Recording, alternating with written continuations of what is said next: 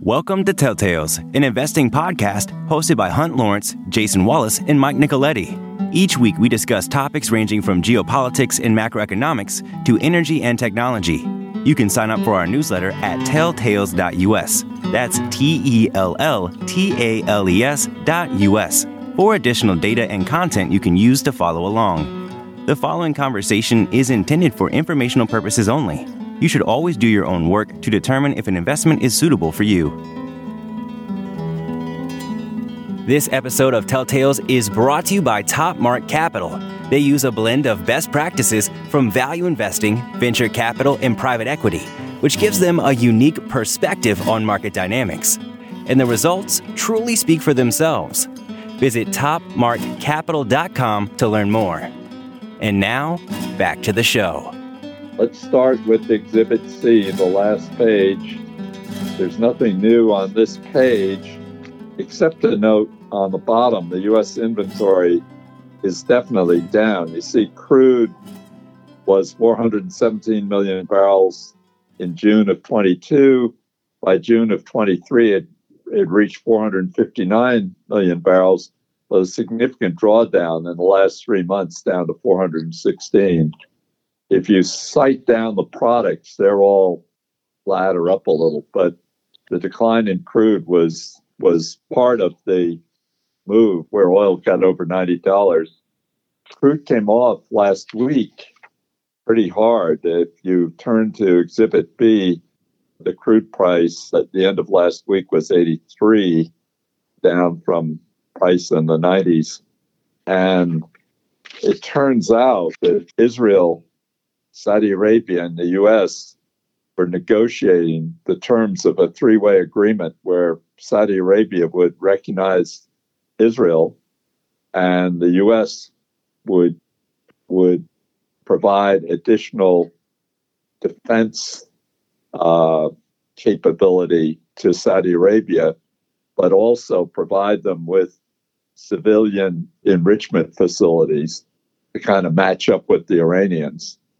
Now, this is in a context where Saudi Arabia and Iran have exchanged ambassadors arranged by the Chinese. So the events in Israel, the horrible stuff in Israel that happened Saturday by Hamas, supported by Iran, put all those negotiations on hold kind of indefinitely. Whether it means a higher oil price is unclear. I think the market doesn't necessarily see a higher oil price judged by trading in oil and oil securities in the days so far this week. I think what the stock market and the commodities market are thinking is that Israel will either occupy all of Gaza or do whatever they can to eliminate any vestige of the Hamas military organization in Gaza, but that there will not be some retribution against Iran. Now, one of the things that got criticized by the Republicans is freeing up that $6 billion account or series of accounts in South Korea as part of getting 5 hostages back. But really, in terms of financing the government of Iran, that's peanuts compared to the relaxed sanctions on moving oil. In Trump's last half of 2019 or 2020, I guess, Iranian oil production was down to like 400,000 barrels a day, hardly moving at all. And now, as you can see from Exhibit C, Iran is the better part of 3 million barrels. So the amount of money, I saw from one news source at the beginning of the Biden administration, Iran's bank central bank reserves were $10 billion. They're now over 70 billion. So the $6 billion is, significant, I suppose, but nothing like the relaxation in Iran exports. The Biden administration wants to see lower oil price and lower gasoline prices because they're what people identify when they're complaining about inflation. So part of the deal with Saudi Arabia you can see in Exhibit C about 4 million barrels is being held back. More than half of that is Saudi.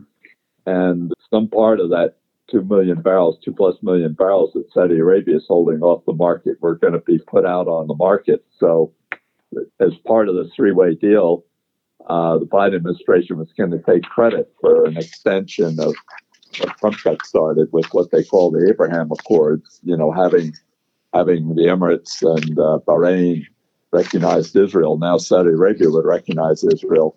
But the other thing is they're hoping to get the price of oil down and the price of gasoline down to help them in their election next November. I think that what the oil market is thinking now, because you haven't had that much of a uplift in oil, is that this will be localized. Israel's calling up 300,000 reservists. They may not go into a complete occupation of Gaza, but they're going to make sure that Hamas is not able to do anything like this again. I doubt if the U.S. or Israel is going to interfere with Iran oil exports. And I doubt if the Saudi government, the royal family, can put this thing, recognize Israel back on track, given widespread support amongst Saudi population and other Gulf Arab populations for the Palestinians. So I think it's horrific what happened, and it's certainly going to be in the headlines. But in terms of its impact on the oil market or commodities markets or capital markets, unless something else happens, I think it's pretty light. Now, Exhibit A is still the problem, is that spending away from the automatic stuff like Social Security, extending down through interest and defense. It just has to go back to what it was pre-COVID, 910 billion, not $1.4 billion or $1 trillion. Getting that done is next to impossible politically, but that is one of the main issues in the Republican House. When McCarthy won the speakership after 15 votes, a number of the conservative Republicans, including Jim Jordan, who's, I guess gotten outvoted by Scalise, we'll see what happens, thought they had a commitment where the 12 expenditure bills that were put out by the House would take it all the way back to 910 billion. The Biden administration, as part of the debt ceiling, thought that they had an agreement with the Speaker and the Republicans in the House to basically hold that number flat or down slightly. The Democrats, led by the Biden administration, were saying Kevin McCarthy violated his commitment, and the conservative Republicans were saying Kevin McCarthy, and he was caught in the middle. I think he's probably happy to give up being Speaker to see how the Republicans do with a new Speaker. There's no question that the capital markets in the U.S.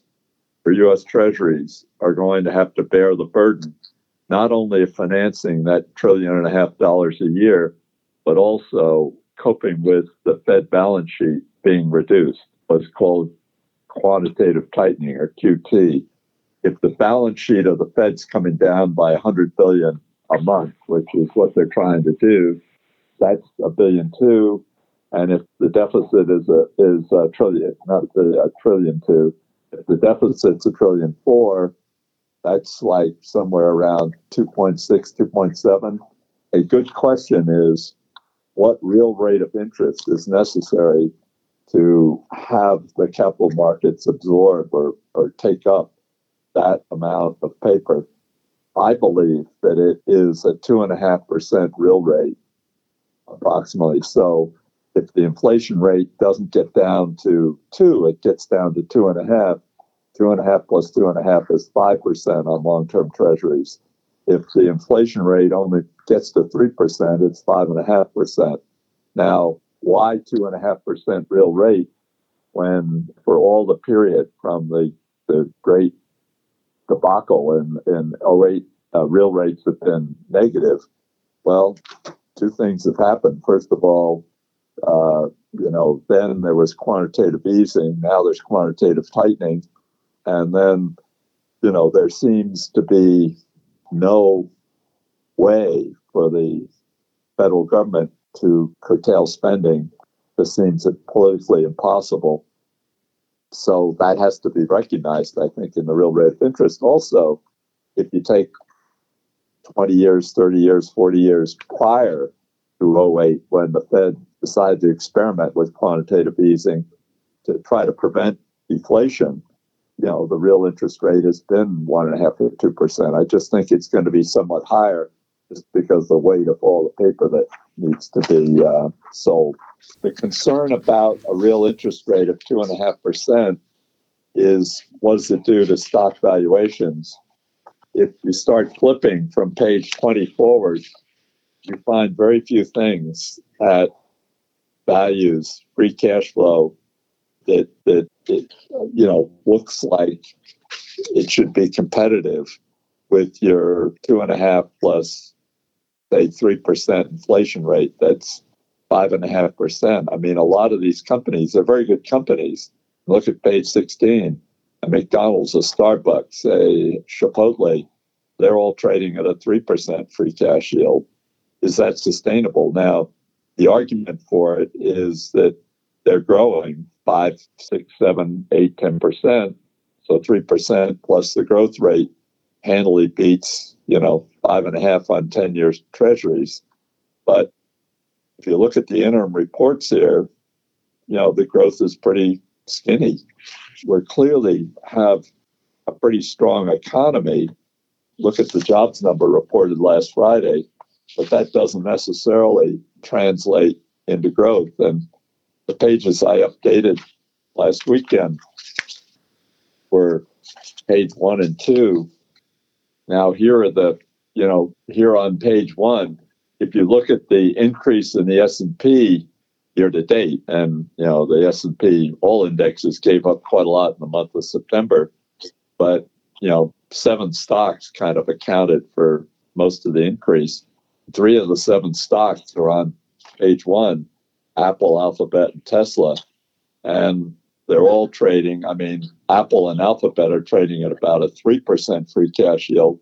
Tesla's trading at about a 1% free cash yield. So if the measure is not just growth in sales, but growth in free cash flow, and you go down to the interim numbers, Apple, for the 9 months to June, their free cash flow is now $9 billion. Now, Alphabet had a pretty good first 6 months. I think a lot of cutting of costs, which, a lot of the tech companies found that they just had way too many people working there. They were up 6. Tesla, which has been reducing list prices right through this period, was off by about $1 billion. So, I mean, you do have pretty good sales growth at Tesla. You have some revenue growth at Alphabet, but you don't have any free cash flow growth at Apple, and you actually have some decline in sales. Does that mean that we'll see Apple for, less than 32 times cash flow, or Alphabet for less than 32 times cash flow, or Tesla for less than 100 times cash flow? Maybe, but in a environment where free cash flow is very important, difficult capital markets, so you're better off being a stock, buying stock back and paying dividends, and you are trying to issue equity. I suspect that despite there being a 2.5% real interest rate and translate plus inflation into 5.5%, I'm not sure that translates into lower valuations for these 3 companies. Or we turn the page to page 2, and we pick up Microsoft. So you have 4 out of the top 7. Once again, Microsoft has some free cash flow growth, but it is 40 times or 2.5% free cash yield. So is it feasible that these will improve from here? Maybe, but I would think what's more likely is that they continue along, not growing a whole heck of a lot, but also not getting discounted. We turn to page 3, we pick up NVIDIA, so now we're 5 out of the 7. NVIDIA is totally different situation. I mean, NVIDIA is going to come out of this period of time when everyone needs their GPUs to run large language models. NVIDIA is going to come out of it with revenue 3 times what they went into it with. So it's to say that they're 100 times free cash flow, who knows? I mean, this may be a conservative view of free cash flow and revenues. Now, having covered those 5 companies, Jason, what am I missing? Where is the potential revaluation of those 5 companies, do you think? Or do you think they just cruise along in an economy where we're not really in a recession and where interest rates kind of level out here with some improvement in the Fed funds rate, some decline in the Fed funds rate, but with the base rate, the 10-year rate, kind of hanging in there at 5 or 5.5%. When we went through, not last year, but the year before, increased interest rates and these tech companies all crashed. But how do you, I just don't see that history repeating itself. How does it look to you, Jason?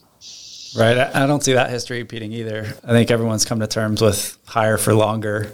And then the valuations of these 7 companies have settled here. I guess I have a less rosy picture going forward in the near-term future, but in that case, maybe the valuations get thrown out with everything else. But I tend to agree. I mean, the growth is slowing on all of them except NVIDIA, and 3% free cash flow yield isn't bad. So it's reasonable to think they kind of muddle along here. All right. We have a trial going on of Alphabet. One of the newsworthy items in the trial is how much money does Alphabet pay Apple to be the default setting for search?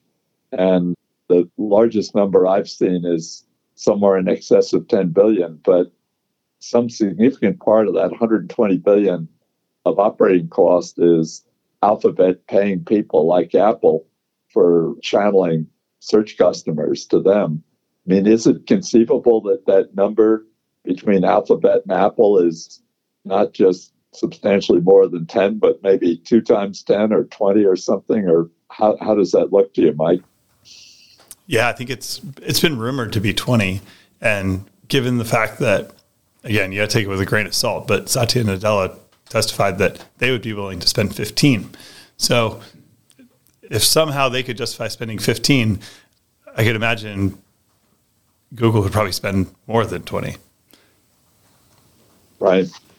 On desktop search, where I don't believe anyone pays for the rights to be the default browser, everyone chooses Chrome and Google search. So maybe Alphabet looks at it as we're going to win the market no matter what because we have a better product. Right. Right.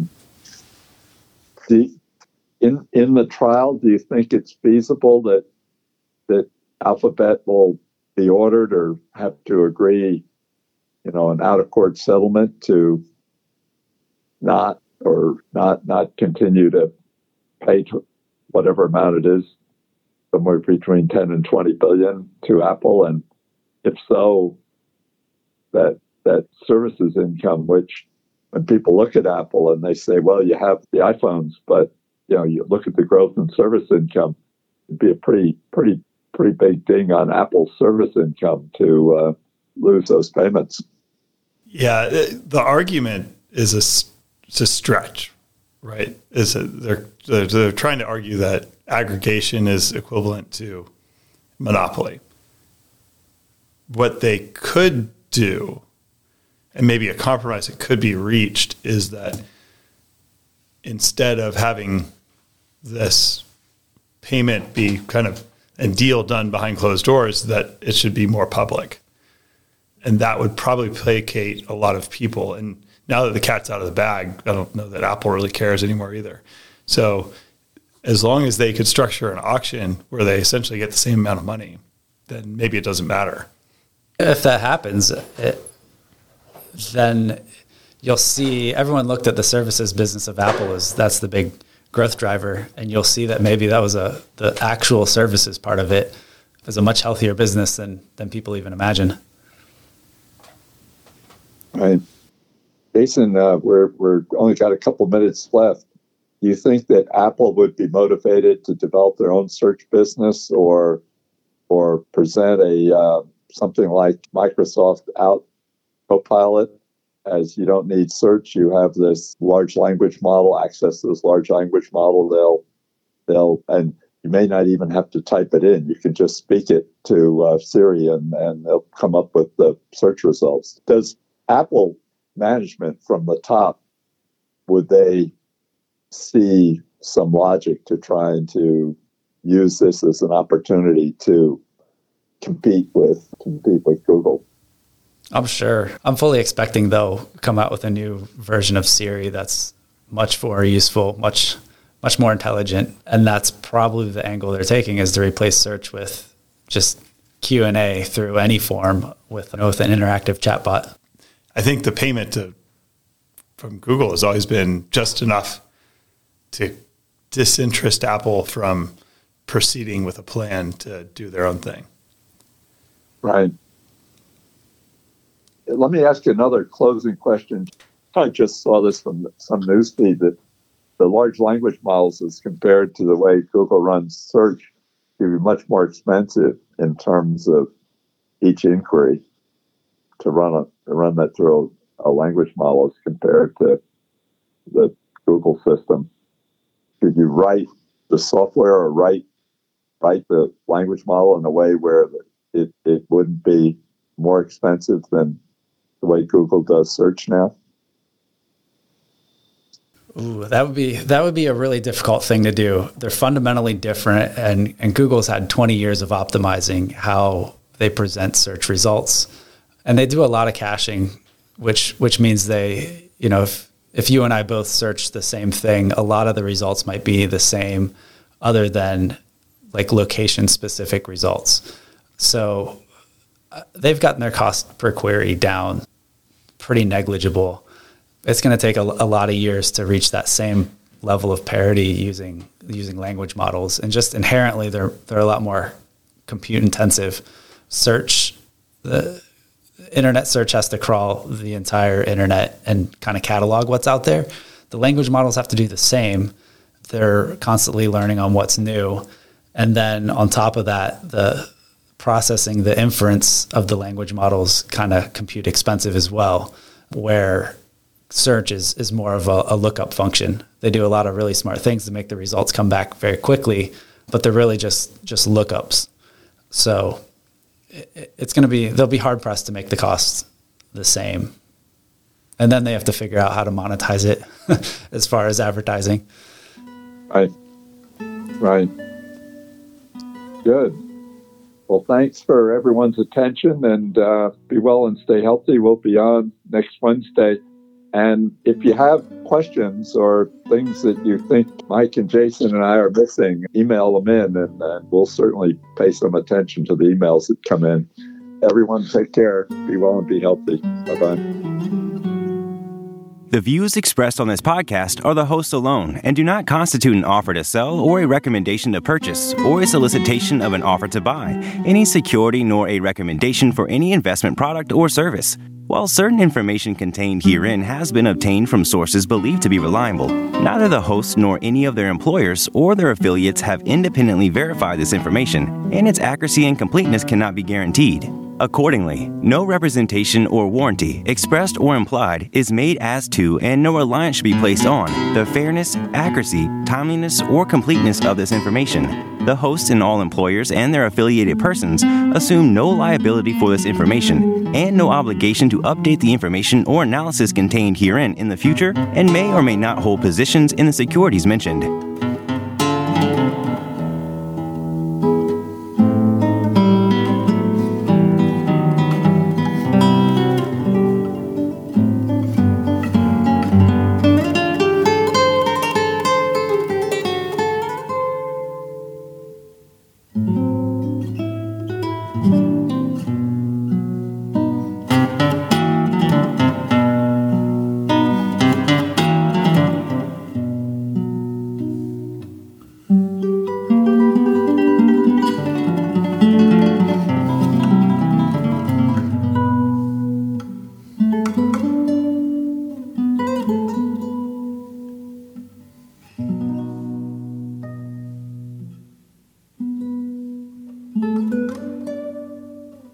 you.